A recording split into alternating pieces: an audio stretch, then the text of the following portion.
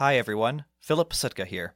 I have a small favor to ask. I recently updated the Dark River website and with it launched a new mailing list for the podcast.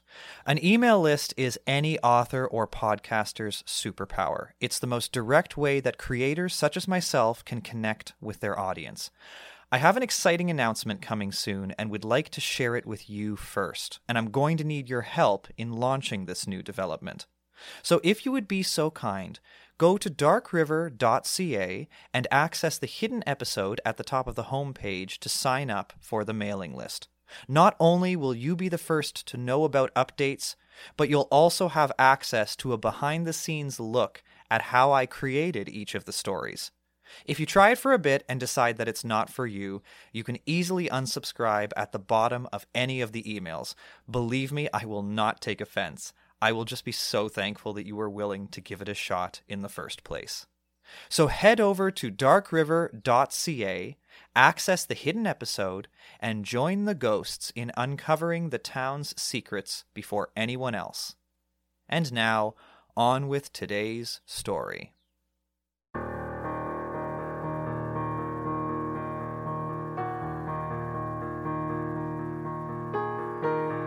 Thank you for joining me in this strange small town in northern Ontario. My name is Philip Pasutka. If this is your first time visiting, I'll be your guide. If you're a familiar face, it's good to have you back. The town embraces newcomers and old friends alike, but be warned, it doesn't easily let you go. So dim the lamps, settle in. Welcome to Dark River.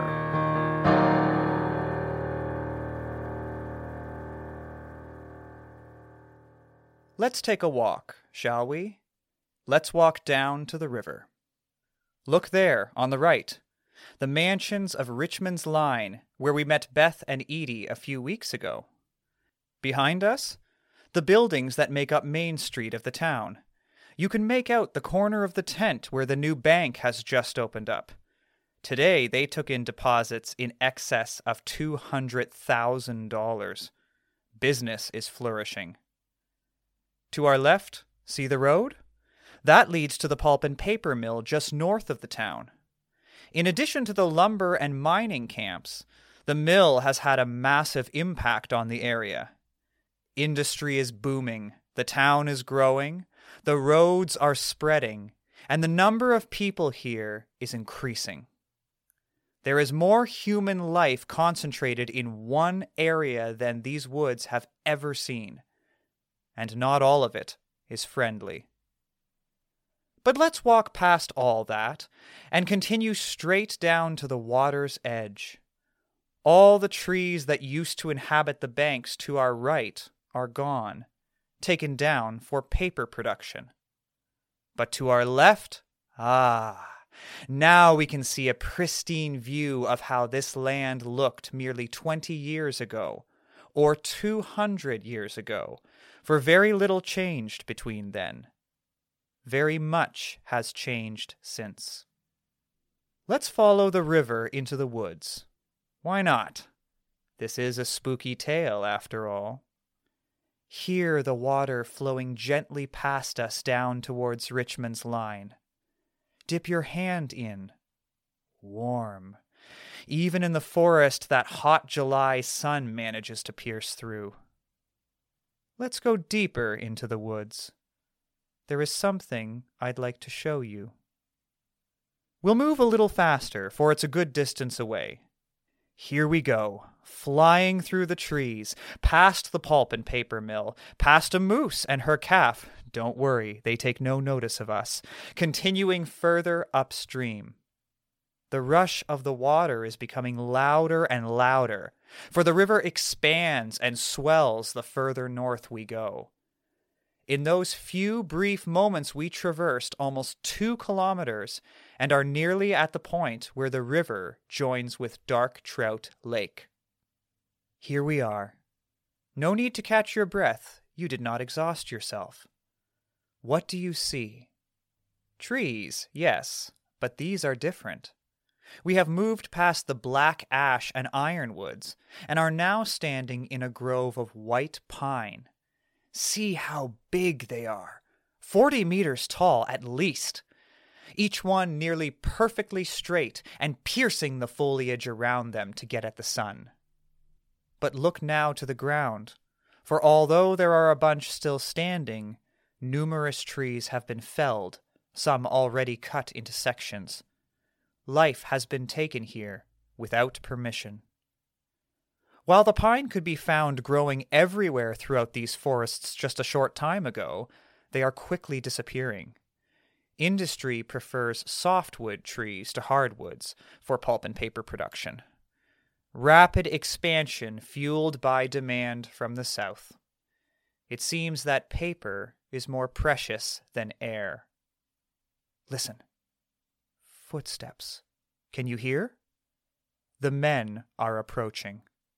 One of them, you see, discovered this place just the other day, and now the whole mill knows about it. These trees have not much longer to stand. And what can we do about it? Anything? They have arrived. There must be at least 15 men here now, with their butcher's tools. Thankfully, we will not have to endure the noise of the angry chainsaw, for men of this time had only axes and saws to bring down these mighty trees. But it will be a longer and more painful process. We are witnesses to the devastation, and, unlike men, we cannot turn our backs on it. Here they go. Some have already gotten to work on whole trees that have been felled, dividing them into 10-foot sections to be sent down the river. In larger stretches of the river, they would cut the logs into 20 feet to save on time and work, but such lengths would get stuck as the river narrows before reaching the mill, so these men must butcher the trees into smaller pieces. Extra work, but what do they care? This standing giant must be turned into pulp. People need to communicate across great distances, after all, via letters and books, and every person has the right to access such things, provided they can pay for them. It's a simple system, and it's fair. For humans, at least. You get, you give in return. Strange that we do not see that reciprocity here. The saws have begun their angry growl. Makes you cringe, doesn't it? Some of these men are experienced from having done this for many years, while others, the younger ones, have energy and will simply go at it with gusto to prove their worth. These men, though, are doing this not out of the desire to be rich themselves, but to support their families. They don't reap the financial rewards that the owners of the mills and mines do. Many of the prospectors that set up such systems were funded by rich investors from the South, who will take a cut of the profits and often provide legal aid as part of the bargain. None of the men before us are prospectors or investors. Those men get their hands dirty in a much different way. It takes 2 men to work the saw through the massive trunks. These trees have grown long and well and resist being taken apart. Can we blame them? See the other men on the far side of the grove swinging their axes into that pine, with its rough, rippled bark. A pine cone drops behind them. You pick it up, examining it, but all of the men are too immersed in their work to notice it in the air behind them. They cannot see us, of course, but that does not mean that we are not there. Likewise, they cannot see the lives that they are taking, but those are there too, slowly fading away.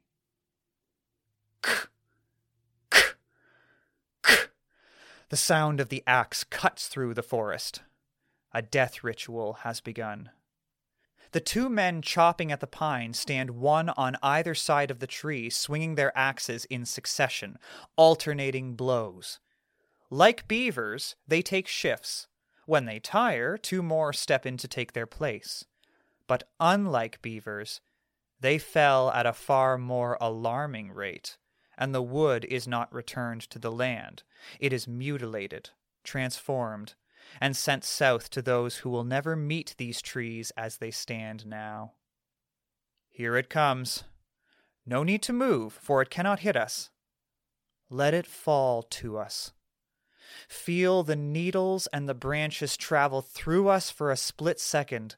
Feel the pain and the pull of gravity. Feel the natural forces take over this tree that minutes ago had the strength to resist them. Feel the sheer majesty shatter on the forest floor. Hear the men cheer. Hear the men cheer. Hear the men cheer. Now the other men descend on the pine, limbing it with their axes and saws. Have we seen enough? No? You hesitate. A small smile flashes across your lips before your modesty regains control and it is gone. No need for modesty, for who can see us? We are accountable only to nature. You look towards the bank where the men are preparing to roll the 10-foot sections into the water, stopping just shy of the water's edge while they line more up. The men are talking. They talk of the heat, of the shade in the forest helping to make their work manageable. They talk of their home life, their families, of their wives, children, and new ones on the way. They talk of industry and how that is fueling the north. So much life, an infinite resource, so they say. They roll the logs into the water. You get closer. The river is wide here and deep. The murky depths seem almost inviting, like a passageway to another world, a mystery. These men have often sought the river's edge for a refreshing reprieve from the sun's heat, and found themselves looking into its depths. Look, one is doing so now. Shall we look in too? A fish flashed by. Did you see it? There is a local that comes here on occasion to fish. It's his secret spot. Ah, you remember him. John.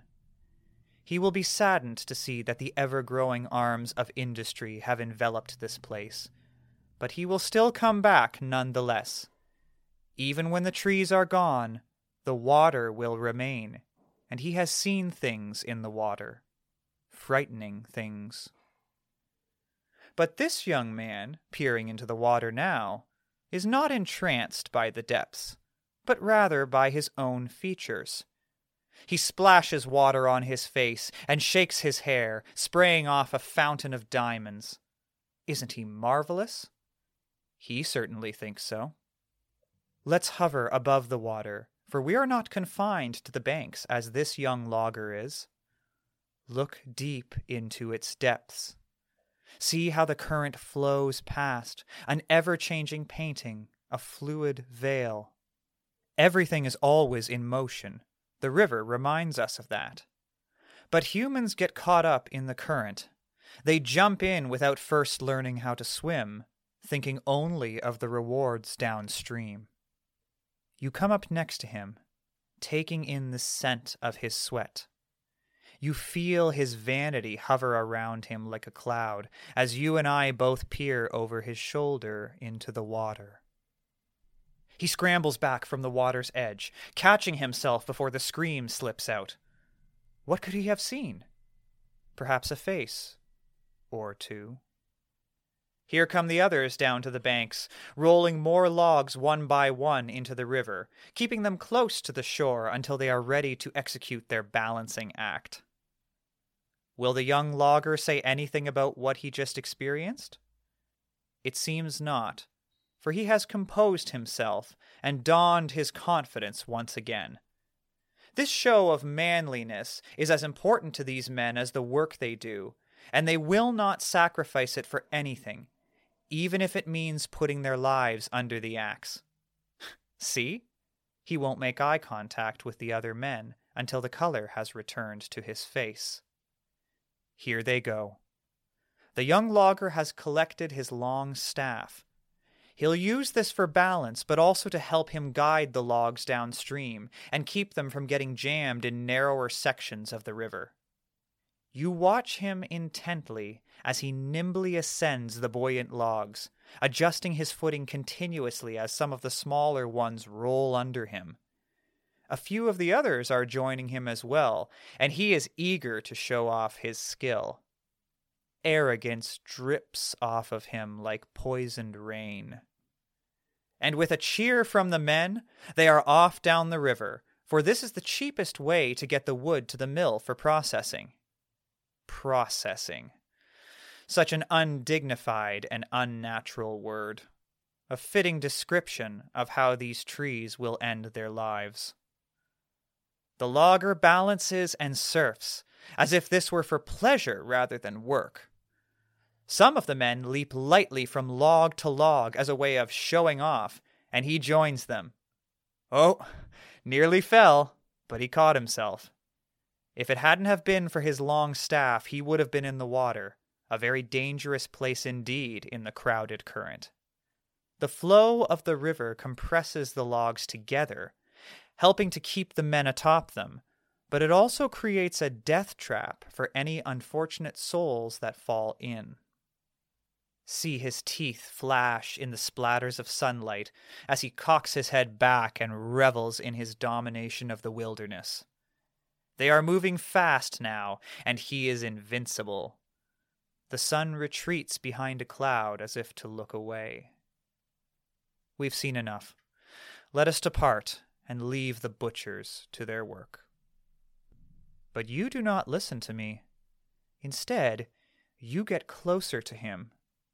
He dances and taps his feet upon the logs, as if he were waltzing atop corpses. The rush of the river has increased, and the current is vicious and loud. His laughter rises above the roar. You get close. You look him in the face. He looks past you, through you. You turn and come behind him. You hover over his shoulder once again, looking down at his tap-tap-tapping feet. His rhythm picks up along with the rivers. The music of the water accompanies his death dance. The sun reemerges. The shadows of the trees along the river darken and stretch, as if to try and grasp their companions' remains and pull them back to shore. One shadow almost succeeds, for a few of the logs veer slightly off to the left. The young man sees this. His dance subsides, and a new one replaces it as he tries to keep his footing while stretching out his staff to guide the logs back together. He strains and manages to lean just far enough out so that he can still keep his balance. The staff connects with the wayward logs and coaxes them back in. His teeth appear through his smile again. The small opening of water next to him begins to shrink as the logs come back together. Master of the elements that he is, he cannot help but steal a brief glance at his own reflection in the water before the mirror closes. You lean over his shoulder, and your eyes lock with his in the river.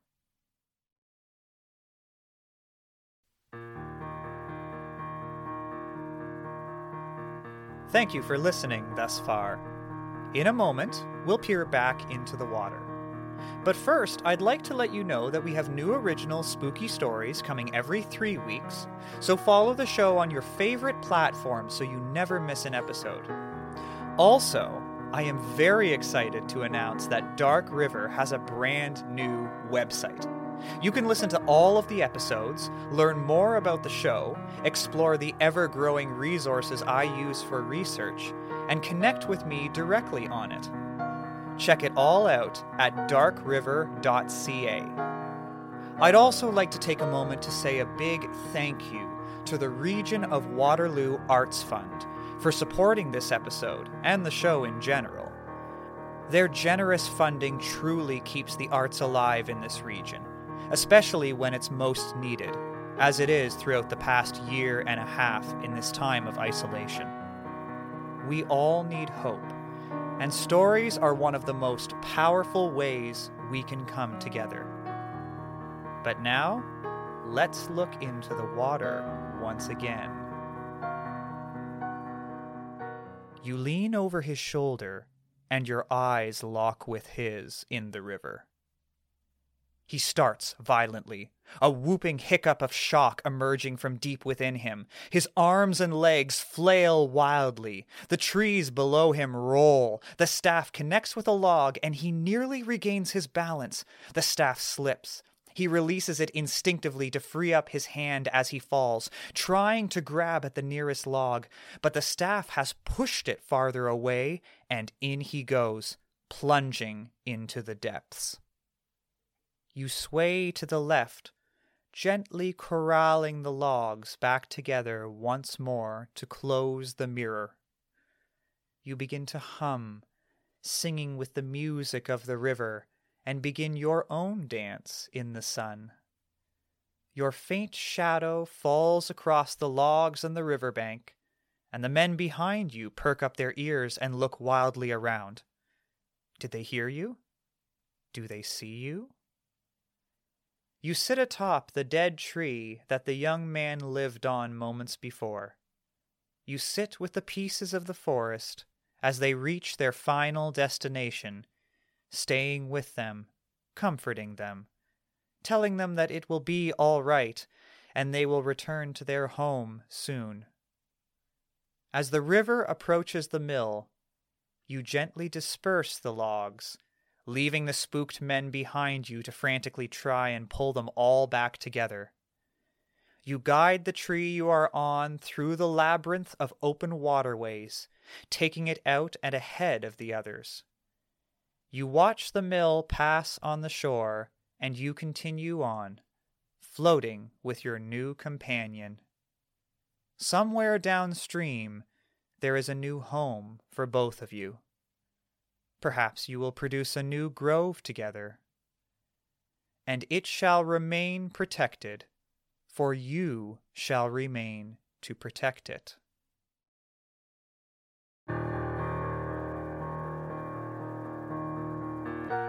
This has been a tale from Dark River, written and hosted by me, Philip Sitka. I also produce the show, as well as compose the music for it. The podcast artwork was done by Crisp Sitka. For more history of small-town life in Northern Ontario in the early 20th century, be sure to follow our Instagram at Dark River Podcast. Though based on actual history, this story is a work of fiction.